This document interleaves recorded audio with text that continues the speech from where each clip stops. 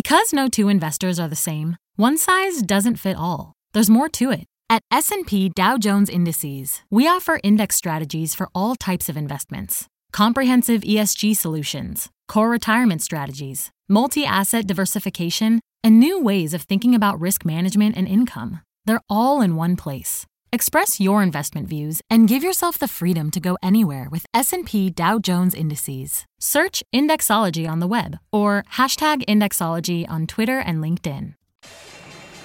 My mission is simple, to make you money. I'm here to level the playing field for all investors. There's always a bull market somewhere, and I promise to help you find it. Mad Money starts now. Hey, I'm Cramer. Welcome to Mad Money. Welcome to Cramerica. Other people want to make friends. I'm just trying to make you money. My job is not just to entertain, but to educate, put it in context. So call me at 1-800-743-CNBC or tweet me at Jim Cramer. What happens when the economy, both here and around the world, is really doing much, much better? What happens when the U.S. government surprises us and does something that investors perceive as being very good for business, like this tax overhaul that many of us had given up on? I'll tell you what happens. We get a day like today, where the Dow rocketed up 332 points to close above 24,000. S&P vaulted 0.82%. NASDAQ gained 0.73% as investors decided they were willing to pay more for stocks because good old-fashioned companies, not just autonomous driving, Bitcoin operated, artificial intelligence-led, machine learning, keep delivering upside surprises. In short, you have to abandon all cynicism to understand this market.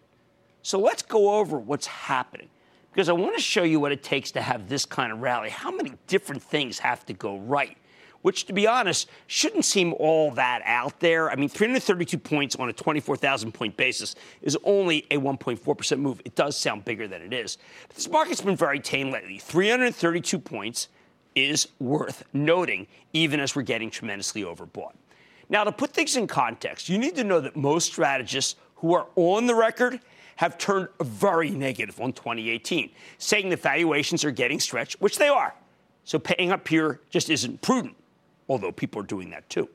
If big-time money managers are really worried about next year, they need to start selling now because their funds are too big to dump everything on December 31st. But at the same time, these funds need to outperform the averages or they'll lose their clients. And in a raging bull market like this one, can we stipulate that? You need to own stocks in order to outperform. So they face this impossible situation. They want to leave because of 2018, but if they leave, their annual performance will suffer, which is why natural sellers right now aren't surfacing. This is that anointed winners theory I like to talk about near the end of every year. I did it earlier this month, where money managers want to show their investors that they own the best performers, not that they sold them. And that's the first reason for what feels like a melt-up. Institutions can't find sellers until stocks move dramatically higher from where they are. How do you spot this? Just look at how little volume it takes to move stocks up. Check between 9:30 and 10:30. You'll find it. Something that happens when buyers need to pay up before anyone's willing to sell. They have to pay up to find supply is what it's called on the desk. Second, let's talk about which stocks are really roaring this time. They're mostly older companies that don't issue shares to their employees willy-nilly as though they're bottles of water or grains of sand. In fact, they're more likely to have sizable buybacks to keep the share count under control or even shrink it dramatically. So the supply of readily available stock among these companies isn't there. As I scan the big movers, I find the ones with the best action are the companies that really just sit back and repurchase stocks every day, like Caterpillar, 3M, Boeing, the rails, airlines. And don't forget the soaring stocks of the banks, which will be able to buy back a lot more stock with the new regulatory regime. More on that later. Third, I never thought I'd have this as one of the things that are melt up, but Washington. We're so used to the government hurting the stock market that we don't know what to do when the capital helps the market. Say what you want about this President Trump. This is a guy who gets up and tweets about how proud he is of the fact that the stock market's hitting new highs under his watch. Now, you can argue about what's best for America as a whole, but having a president who views stocks as a barometer of success is clearly a good thing for people who own stocks. President Obama didn't seem to care about the market. Capital was not his constituency. And even the last Republican, George W. Bush, he was much more into promoting housing, although that didn't end well. For Trump, the stock market is his Nielsen's and his approval ratings all wrapped up into a single bowed package. Meanwhile, millions of Americans view the stock market as a good place to make money. They just buy index funds and hold them. Those investors now have some big gains. Hey, you know what? They can take some off the table if they want to, but they feel richer, and that's what makes you spend. Fourth, there's that actual tax bill. Again, I don't want to argue about the merits of this law for the country as a whole, and boy, they better pass it, or we're going to have a serious problem here for this day. But it's fabulous for all kinds of businesses, except for mostly tech companies that don't have sprawling overseas operations. Yeah, that's a common characteristic of what's rallying. It's a government-mandated rotation into domestic companies and companies that can repatriate assets. Fifth, perhaps more important, the rest of the world's on fire. Think about it. For the last decade, there's always been some region, right, that was holding the world back, and then and therefore us. I mean, first it was us, then it was Europe, then China, then Russia, then Europe again. What's bad now? Not much except Venezuela, which, by the way, is actually good for oil because it will curtail their production. And remember, this market likes higher oil prices. 6, you've got the raw data that comes out of the government. Every inflation number is low. Every employment number is high. Every wage number is just okay. Every spending number is pretty good. If you were back in Economics 101, you'd have to throw away your textbooks because red-hot growth without inflation is simply not supposed to be able to happen. But it's happening. Sure, we'll have rate hikes, although at this pace, it'll take 2 years before they start to crimp business. Okay, let's go deep. 7th is the Rebel Alliance is successfully attacking the Death Star. Or in English, as powerful as Amazon is, it's not big enough to destroy everything, at least not yet. When Amazon bought Whole Foods, it sent the stock of Kroger, the largest independent grocer, down to $21. It was a brutal comeuppance. But today, Kroger announced some pretty good sales, and we realized that the Death Star hasn't killed them. Same time, Costco posted an extraordinary 8% increase in same-store sales after gasoline, and the drugstores are doing better. Amazon hasn't killed them either. By the end of the day, it's clear that the most shorted group in the market, the retailers, just aren't complying with the short thesis. Why should they when PVH, which dominates a huge percentage of apparel, is crushing it? As CEO Manny Chirico told us last night, right here, this is the best holiday season in 4 years. Since no retailer is expecting that, and I mean none, there's not a lot of excess inventory, which means there will not be a lot of sales, which means there will not be a pressure on a lot of gross margins, which means there will not be a lot of disappointments. Or put it another way, retail's going to have a holly jolly Christmas. Hey, it's the most wonderful time of the year.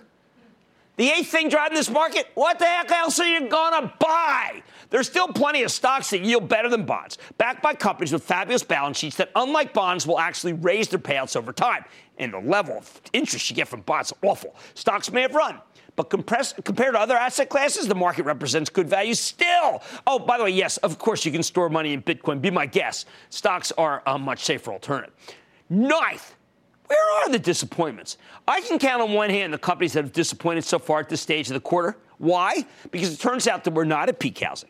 We're not at peak auto. We're not at peak aerospace. We're not at peak travel. In fact, we're not at peak anything, at least for now. And that's all you care about in this market. That's what matters. Finally, it turns out that cynicism is not an investment strategy. You know, we've all been so conditioned to believe that everything's going to go wrong, right? That everything's rotten, that there's a malaise. Nothing's good happening. We forget to look around. Look around where we work. It's going pretty well. Okay, sure, there's GE, which is doing badly. Then there's... Give me some time here. Well, anyway, there's somebody else doing bad, too. And even GE, which has become an oil company in drag, could do better if the price of crude keeps climbing. Give me some time. I'll come back with another that's disappointing. You know, maybe after the commercial break. Or maybe tomorrow's show. Okay, I'm looking at my executive producer. Help me here. No help. No help whatsoever. Sticks with the GE theme. All right, so here's the bottom line. Good. That was the only one. Okay, thank you very much. All right, thank you. That's great. Another county heard from. Fabulous. Okay, so, sure. That was the joke. I know. Hey, thank you.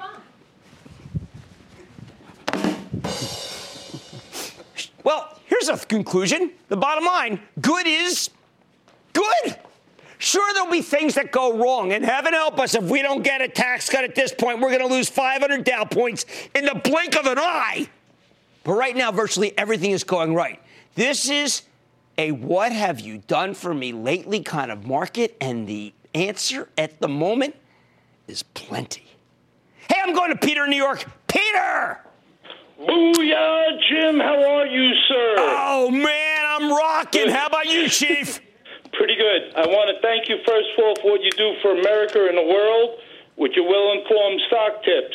And one more thing real quick.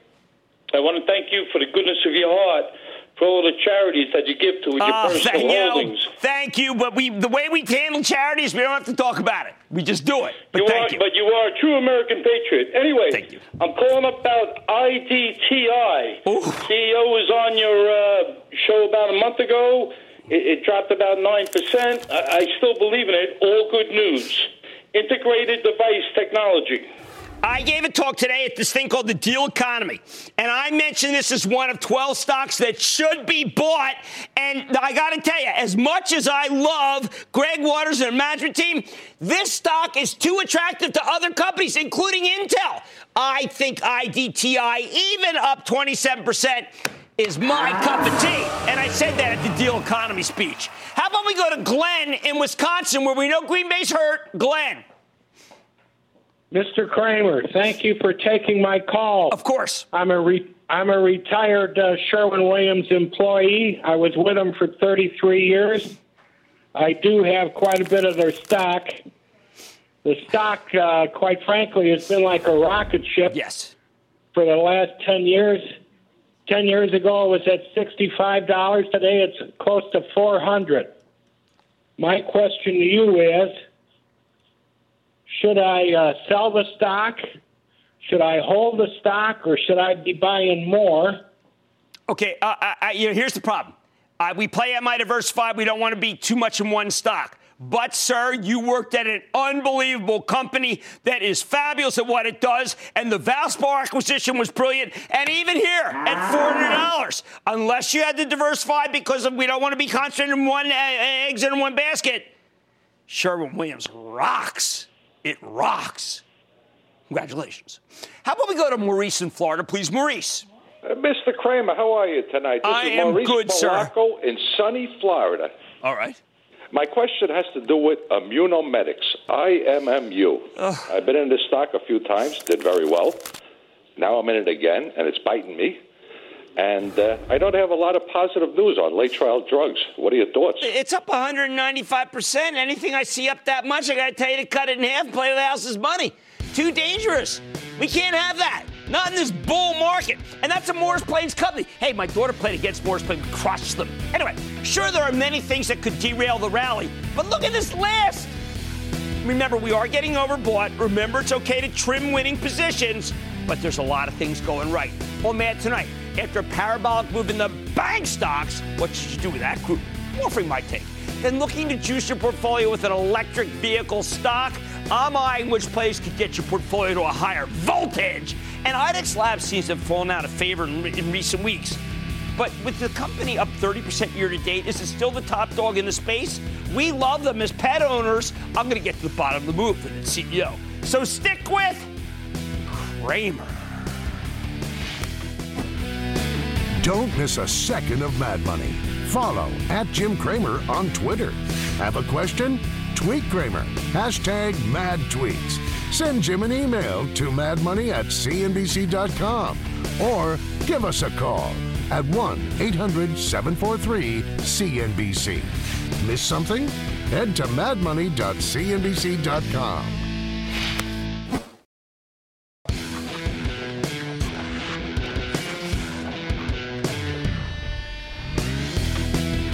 Normally, I hate parabolic moves. I don't care if it's Bitcoin, tulips, or the NASDAQ, or oil, or blockchain for that matter. A parabola is bad news. And I particularly despise parabolic rallies, the kind with a huge upward slope. When you see them in slower growing industries, there's a word for that kind of action, and the word is unsustainable. Yet that's exactly what's been happening with the bank stocks in the last 72 hours. Parabolic moves that seem hard to justify based on the numbers. So what do you do with the financials? Look, managing your money is a lot like being a doctor. The ultimate imperative is always first do no harm, which I translate loosely as meaning no one ever got hurt taking a profit. My charitable trust just sold some Citigroup yesterday when it was at $75 and change, simply because we were up so much that I felt piggish. And you know what happens? You know when you feel piggish? Bulls make money. Bears make money. But pigs, they get slaughtered. Now, these rules don't get repealed during a terrific rally. If anything, that's when your discipline becomes all the more essential. I can imagine Jim Cramer, who ran my trading desk, taping a Post-it to my forehead saying, I didn't take profits in Citi when I had them. I deserve nothing less than total contempt. Yep, when I look at these bank stocks, I know that they can't keep going higher, at least with this velocity. And did you notice they started trading off at the end of the day? So where should they be trading? That question is hard to answer because this whole group is controlled by the XLF, the exchange-traded fund that traders use to blast in and out of the financials. Very much a tail that wags the dog situation. That's why the banks all seem to trade in lockstep, by the way, based on how aggressively we expect the Federal Reserve will raise interest rates as the financials become more and more profitable with each successive rate hike. The thing is, they really shouldn't be trading in lockstep. And that's my problem here. Some of these banks are dramatically undervalued on certain metrics. For example, why did the trust still own Citi at all? Well, the tangible book value, what it'd be worth if you shut down the company and liquidated everything, is just below the current stock price. That's too cheap. But I still took a little off the table because it's unwise to be a pig. Now, if you ask me where the XLF should be, I can justify at least another 5% move conservatively based on the fact that we could get 4 rate hikes within the next year, including December bump up. Remember, for the banks, a rate increase translates into a revenue increase almost immediately. And that's especially true for some banks more than others, like Bank of America, which has the largest deposit base. I think Bank of America makes for an interesting object lesson for you here. It sells at 15 times earnings versus its historical average of about 12 times earnings before the Great Recession. So it seems classically overvalued, at least toward itself, right? But when the Fed raises rates, the company will start charging you higher interest rates on your loans without paying you much more on your deposits. And I expect the earnings to get much bigger, couple bill bigger. Now consider some history. Bank of America stock traded at $54 back in 2006. It trades about half that now, before the crash. At the same time, the company had roughly 4.4 billion shares outstanding. Now, because they had to raise money, remember the Fed forced banks and Treasury forced banks to raise stock, to issue stock, they have 10.4 billion shares now. They paid out $2.40 per share in dividends going into the recession. It currently only pays 35 cents. Well, that's up nicely from a few years ago, but way below what it has the capacity to pay without the government's restrictions. So here's the hard part. The XLF will make this stock trade with J.P. Morgan, which is far more expensive, and with Goldman Sachs, which is now incredibly cheap on a historical basis, even after today's big move. But I could easily argue that without the Obama-era regulations on the industry, many of which are going away, Bank of America's earnings power could go up much more than people realize. Same goes for the buybacks, for the dividend. So it's very difficult to argue that the stock's expensive. And other than the pricey J.P. Morgan, I could say the same thing about most of the stocks. They're still too cheap. So sure, you can trim your positions in the banks because no one likes to be a pig. But unlike so many other areas where valuations are getting pretty stretched, I think the financials on the whole have room to run. Maybe a lot of room to run now that we have a government that's way more pro-banking than any I have ever seen. Much more mad money ahead, including my take on the electric vehicle space. You know you love that. Which companies are powered up to accelerate? I'm eyeing the plays, fueling the move, and you don't want to miss it. Then, people consider pets part of their family. I do. I got to play on keeping them healthy. Remember, my dog is named NVIDIA. How could you not love that dog? Is it time to pick up some IDEX labs, or is the big move been made? And do your stocks have what it takes to survive the unknowns in this market? I'll be the judge when we play MI Diversify. So stick with Cramer.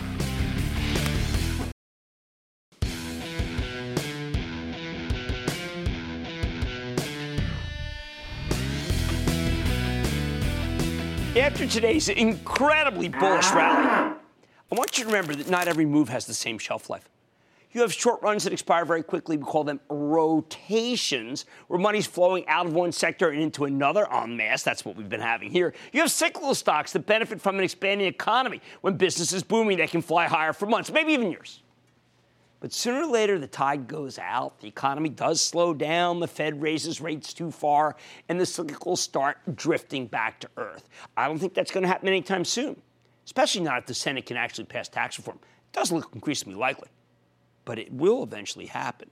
So if you're looking for the kind of stock that can give you a sustained long-term rally year after year after year, you need to find yourself a powerful secular growth trend, meaning a theme with so much staying power that the winners will probably keep winning for as far as the eye can see, regardless of the economy.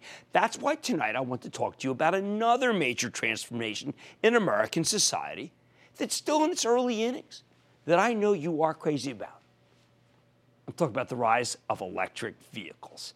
Now, I could just tell you to go buy some Tesla, the one all-electric automaker, and leave it at that. But longtime viewers know that I think Tesla is a cult stock, which makes it notoriously difficult to analyze, let alone figure out where it deserves to trade. I could tell you to buy the utilities, as they're all running as if we're going to ban gasoline and mandate electric cars. But if interest rates go higher, which they eventually will, believe me, you'll get crushed. Here's the thing. When one of these themes gets big enough, when people realize it truly represents a major secular shift, a tectonic shift in consumer behavior, like we're now seeing with electric cars, the direct beneficiaries of that trend often see their stocks trade up to nosebleed levels. That's why I like to hunt for the more tangential winners, the less obvious plays that tend to represent some better value.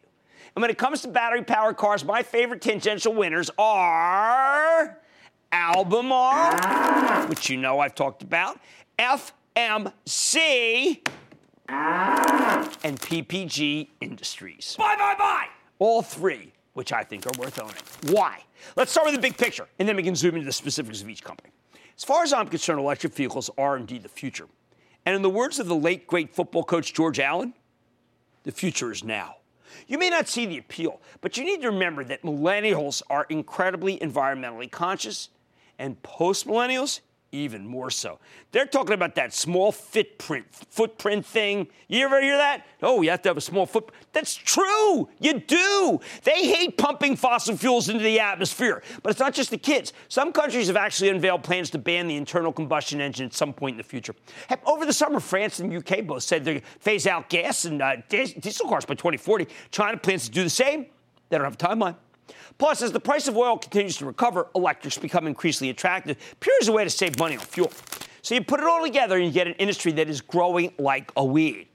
Last year, more than 750,000 plug-in electric vehicles were sold, 750,000 worldwide. That's up 40% from 2015. And this is at a time when gasoline prices were dirt cheap. Overall, electrics still represent a tiny fraction, about 2% of the total.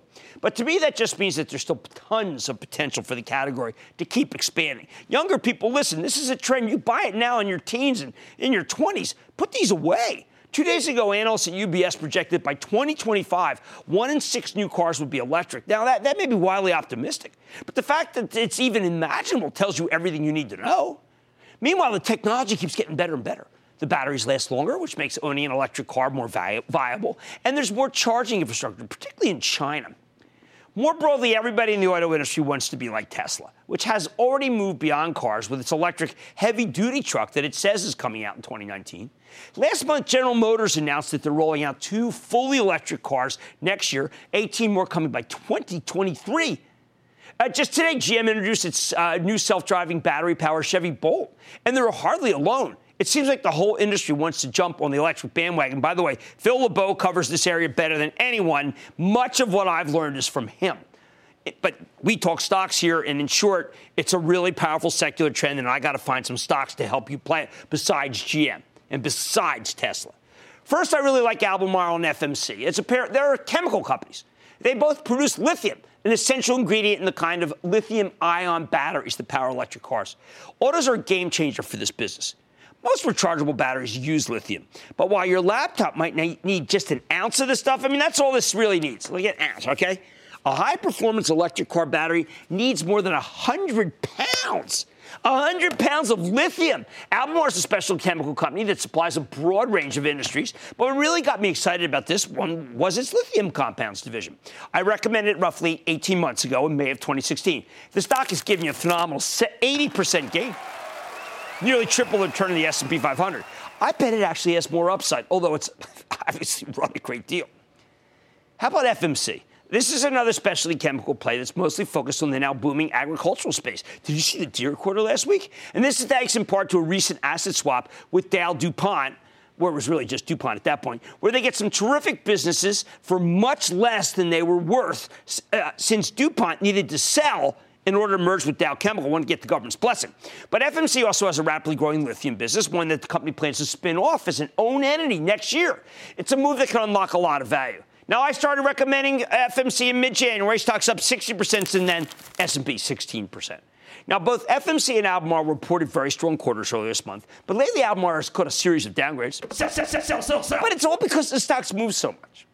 That said, Deutsche Bank took the stock from buy to hold based on a new worried about lithium capacity coming out of China. They think it could start putting downward pressure on prices. Call me skeptical, but Sociedad Química, which is Q-U-I-M-I-C-A, but it's pronounced Química, the Chilean mining concern that produces most of the world's raw lithium, says that demand for this stuff should double every 5 years going forward. That's more than enough to offset any new supply, even from China. But FMC and Albemarle certainly aren't as cheap as they used to be. Albemarle's 26 times earnings, nosebleed, much more expensive than when I first recommended it. FMC a little more reasonable, 18 times. Albemarle's much more lithium exposure. FMC's cheaper. Its ag business is on fire. I will bet the stock keeps climbing. I like it. You can buy it here. Say you take Deutsche Bank's lithium concerns very seriously, though. Is there another tangential play on electric cars? Well, we've discovered it here on the show. It's PPG, the specialty chemical company. It's all about coatings, including coatings that insulate car batteries to keep them from catching on fire. I've long been a fan of PPG, but you know what? It is darn cheap. This one's trading at 14 times next year's numbers, although it's a bit more of a backdoor play on the electrics than the other two. As CEO Michael McGarry told us 2 weeks ago, batteries require a huge amount of coatings, PPG especially, and it's working with all of the makers. Hey, that sounds enticing to me. 14 times earnings with a lithium kicker? Here's the bottom line. When you find a powerful secular growth trend like electric cars, you stick with it. And that's why I still like FMC up here. Albemarle works on a pullback. And PPG? Let's just call it a plain bye. Jack in Ohio. Jack. Hello, Mr. Cramer. This is Jack calling from Columbus, Ohio. Nice. What's up? So I bought AutoZone in August when it was at $5.30, and I'm just wondering whether you think I should sell now and take my profit. No. AutoZone was down because of a mild winter because everyone thought that Amazon was going to kill them. And guess what? Just like CVS, just like Walgreens, it's coming. Just like the Death Star cannot hammer everyone. I think AutoZone is a buy. So, by the way, is Advanced Auto Parts and Genuine. I'm working on that one, too. You stick with your stock. I'm going to Timothy in New York. Timothy. Jim, booyah. Booyah. My question has to do with NGG, National Grid. It's got a juicy 5% dividend. Does it have any growth to go with that? Yes, it does. Yes, it does. Now, I have slighted it because I like Con Ed so much, and I should be recommending National Grid, but the yield is actually, the gross yield is lower than that. The gross yield comes in at 3.3. I like Con Ed, but National Grid's a very, very good company, but Con Ed remains superior, I think. Okay, I need to go to Frank in Michigan. Frank. Hi, Jim. Good afternoon. My question has to do with lithium. As you well know, lithium batteries are used all over the place, cars, power tools, electronic devices, etc. But I don't hear much said about lithium. In addition, the next-gen lithium-ion batteries are going to be using manganese, in some cases cobalt and nickel, but particularly manganese. These batteries, in fact, Elon Musk is going to be using these batteries as his core grid in his cars because they last longer, have much higher capacity, are much more stable, environmentally friendly, et cetera, et cetera.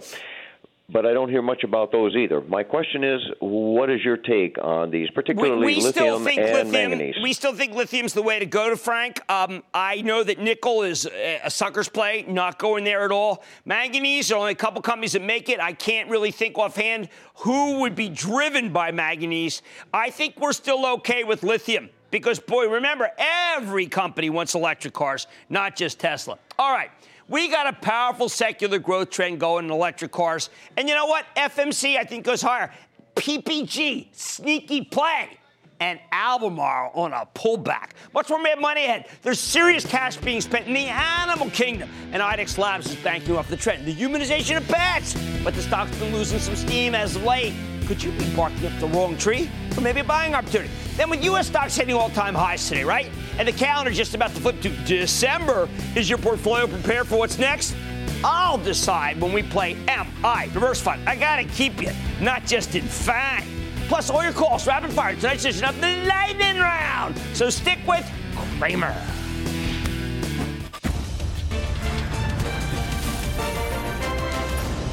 Tomorrow, kick off the trading day with Squawk on the Street. Live from Post 9 at the NYSE. Very in sync with, but up. Whole Foods. Millennials. Whole Foods. Whole Foods. Darn millennials. It all starts at 9 a.m. Eastern.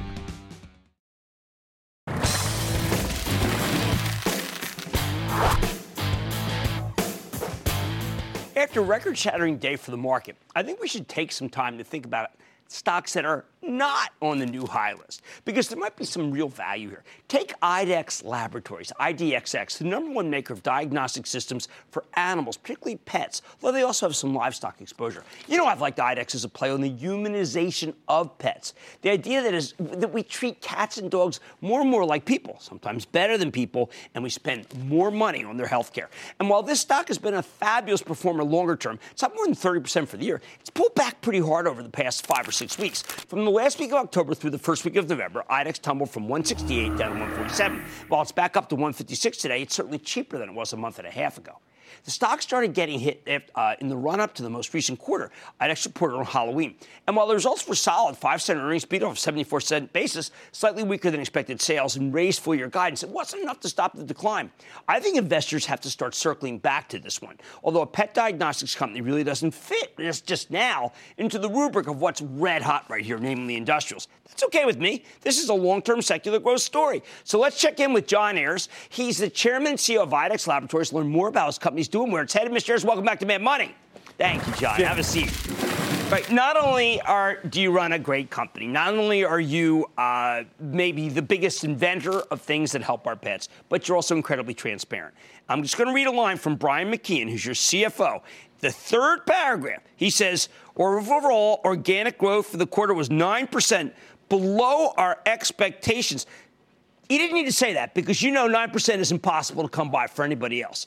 Should we be worried that this man says this in the third paragraph of the conference call? Well, I think, as you said, that's we like to be very, very transparent. Yeah. We think that's a benefit of shareholders. But we're very happy with 9.5 to 10% organic growth guidance for the year. Okay. And 9 to 11. So a slight acceleration for guidance that we gave for next year, 2018. And we're one of the rare companies that give guidance for 2018. We can do so because we're a consistent, reliable, enduring, recurring revenue growth. Okay, good. Because I had felt that there was nothing that was beneath expectation. But your guy pointed it out, so I thought we should bring it up. Now, let's talk about inventions, because you've got a couple things coming that I think could actually accelerate growth, and you're being, I think, you're maybe being conservative. A couple new inventions. We've talked about liquid gold. John, I got to always be honest with you. You've got a new a fecal matter test that you think is going to be huge. Yeah, it turns out dogs, in the dog park, they get things that get in their intestines. Yes. And a regular test is a fecal test, but that's done today primarily with a microscope. It's kind of old technology. Right. We're going to apply biotechnology to that, improve the sensitivity to whether the dog has worms, and make it much easier and faster to provide those results. This is going to be a blockbuster point-of-care launch for us, and we expect to bring it to the market mid-2018. So this will really take the place of whatever's using for every vet if the vet wants to do what's right for our pets. Well, as a standard of care. Standard of care and standard part of any preventative care visit. Okay, now how about some in-house chemistry platform? Some things that you're doing. Now, is this being in-house? I mean, I'm just trying to figure out, there's another one besides this that you think is going to be, you said, 2 significant IDEX innovations. Yeah, right. So the first one, of course, was the point-of-care fecal. Right. But the other thing is that we've really revolutionized the standard chemistry panel, the battery of tests that you have, by adding an essential parameter we call SDMA. This detects kidney disease earlier and more accurately than traditional parameters. We've tested over 12 million pets have benefited with our reference lab version. We're now going to bring it to our point-of-care chemistry analyzer. Vets run just as much chemistry in the practice as they do when they send out, and we're adding it. And when vets come to appreciate that it's an essential part of a standard panel, they're going to use IDEXX. Well, if it's in-house, that means that maybe I can have one appointment and get and wait. Not have to wait and come back? Exactly. You could have the results during the appointment and find out, if there's any issues and what you should do as a treatment plan. That's right what there. We call that real-time care. Okay. Now, that's fantastic. Now, I do want to talk about millennials just because the numbers that you gave us this time are incredible. 41% say money is no object on their pets. No object. And these people don't have that much money. Yeah, that's a high for all the demographics. Millennials are the pet generation.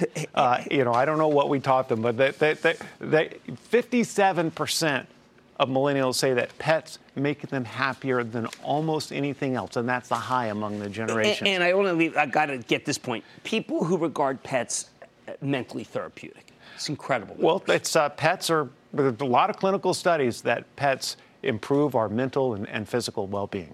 Well, look, I just think you guys are the innovator. I love the standard of care. I know enough vets to know that they're going to throw out what they have and give us this because we want results immediately for our dogs. We do not want to wait because we don't know what they're thinking. No, pets don't tell us, do they? I sure wish they did. That's John Ayers. He's the chairman, president, and CEO of IDEXX Laboratories. You want a long-term growth theme, humanization pets. You want to know how to play it? It's this. Mad Money's back in.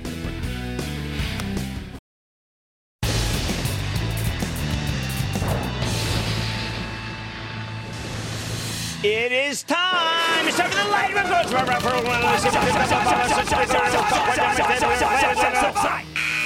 And then the lightning round is over. Are you ready, Skig? Time for the lightning round because we want to start with Stacia in Florida. Stacia. Hey, how are you doing, Jim? Nice Good. to talk with you. Okay. Hey, can you hear me? Sure. Okay, well, I was asking about Masco. I have their stock for a number of years, and I bought some more recently. I just want to know if I like it. I don't know if I'd buy it up here, but you know what? It's permanent housing thesis. Cabinets, bathrooms, paint. That's all fine with me. I think the housing thesis remains strong, at least for now. Let's go to Sandy in South Carolina. Sandy. Thanks for having me on, Jim. I'm a fan of the show, and I watch you most mornings, so booyah! Booyah, and thank you, and I love that crew in the morning. What's going on? My stock is Diplomat Pharmacy. I love the executive team, but the street was down on the recent acquisition. Well, you know what? That's because, Sandy, we don't like specialty pharma. It hurt us so much during the downturn.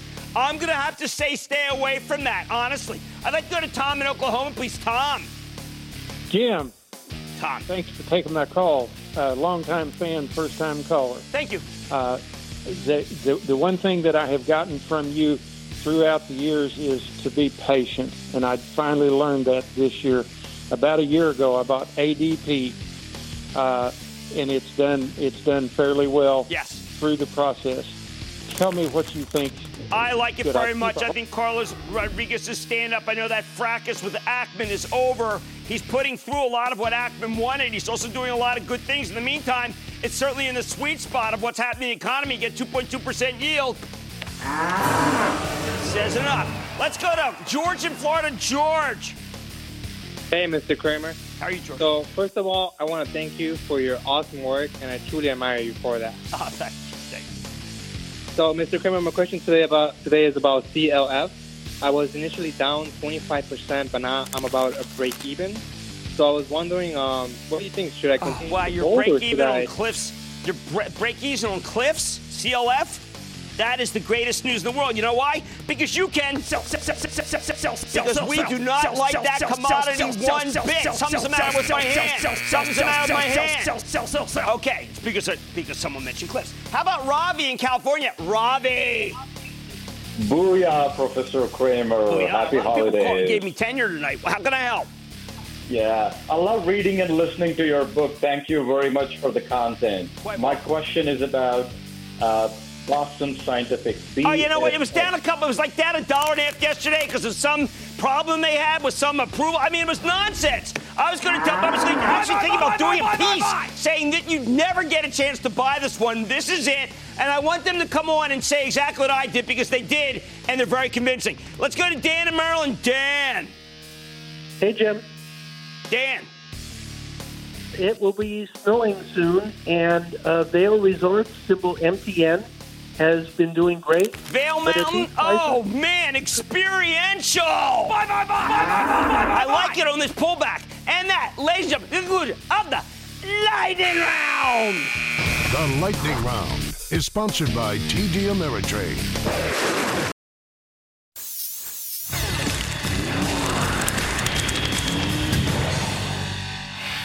What a day for the market. Dow pushing right past 24,000. Now, wouldn't it be nice if all days were like today? Unfortunately, that's not always the case. That's why we're so critical. It's why we have to have a diversified portfolio. Speaking of which, if you watched the show yesterday, you know that I have never cared whether or not Am I Diversified is the most exhilarating thing in the world, whether it's even more fun than Chutes and Ladders, which I always won. I care that it helps investors from being crushed when things don't go our way. Like yesterday, when the beloved FANG stocks got knocked down a notch. Anyone who owned all four of them got scorched. The House of Pain. We play this game so often on the show because it's a game you really can't afford to get wrong. So let's get to work. This is part of the show where you guys give me a call or a tweet and tell me your top 5 holdings. I'll let you know if your portfolio is diversified enough. Maybe you need to blow the whistle here. I'm going to start with a tweet from SSpark99, who says, at Jim Cramer, I'm trying to stay diversified, and I have Intel and Activision Blizzard. My other are Dow, DuPont, Bank of America, and Kratos. Is that all right? Hashtag MI Diversified. All right, let's take a look at this. Okay, Kratos, we like that one very much. Defense, it's so fun. Okay, now this is insecurity. This is a tough one. Bank of America is not tough. That's great. Dow, DuPont, a charitable trust name. So is Activision Blizzard. But now, these two names would be considered tech. I'd like to consider this now, after all the things that Strauss Zelnick has taught us from Take-Two, that this is entertainment and Intel is tech. Brian Crescent is doing a remarkable job. So I'm going to bless this portfolio as fine. How about we go to Bob in my home state of New Jersey? Bob. Thank you for taking my call, Jim. Of course, Bob. My stock, I need a Tommy McDonald save here. Oh, my. Go Eagles. They are... Go Birds. NVIDIA, Apple, BABA, Square, and Hewlett-Packard Enterprises. Oh, boy. Wow. This is why we play, okay? Because...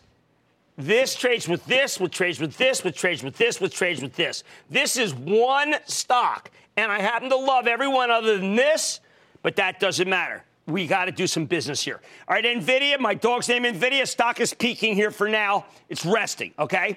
Apple, we own it, don't trade it. Square has moved up too much because of Bitcoin. This also has Bitcoin, shouldn't have that much. Alibaba, I'm going to bless as a Chinese stock that I like. Hewlett-Packard had a bad quarter, okay? So what we're going to do, we're going to get a healthcare. Let's do UNH, all right? Let's get UNH, Hewlett-Packard. Stock keeps going up. I like that. Well, maybe I'm going to pull back better. And we're going to get rid of Square, and what we're going to do is we're going to buy a conglomerate. And why don't we get United Technologies in there? That would be terrific. And oh my God, NVIDIA and Apple. What do we do? We're gonna have to sell NVIDIA, even though my charitable trust owns it and Apple. And we'll pull up a let me see. Why don't we pull up? I was going to say an oil stock, but that would be too nasty, wouldn't it? You know what I want to do? Here's a little one I talked about today. Let's buy Fox. Fox A. I don't think you can stay independent. New name. Thank you. Okay, how about Zach in New York? Zach.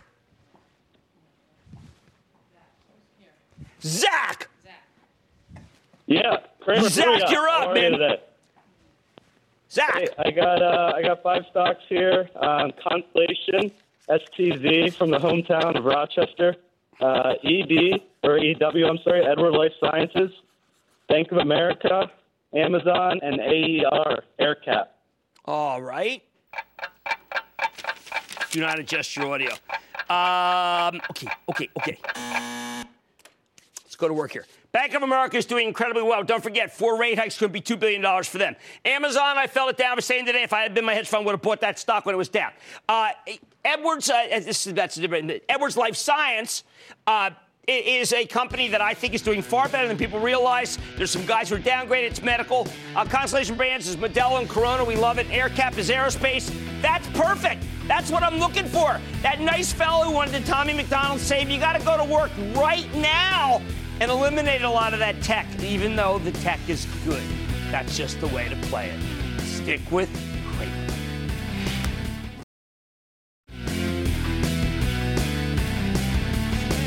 I'm going to repeat something I said from my diversified and from my bank piece. It's okay to do some trimming. Yes, it feels good. But I got to tell you something. We sold some banks and some other stuff for the charitable trust, and even though they continued to go up, and they did, I don't mind. Because bulls make money, bears make money, and hogs, they get slaughtered. I like to say there's always a bull market somewhere. I promise I'll find it just for you right here on Mad Money. I'm Jim Cramer, and I'll see you tomorrow. CNBC's Workforce Executive Council is a premier group of C-suite human resources executives from leading companies across the country. It offers a members-only portal and chat, plus exclusive industry content, with access to breaking news calls and digital networking experiences. The network and resources HR leaders need now. Apply to the Workforce Executive Council at cnbccouncils.com/WEC.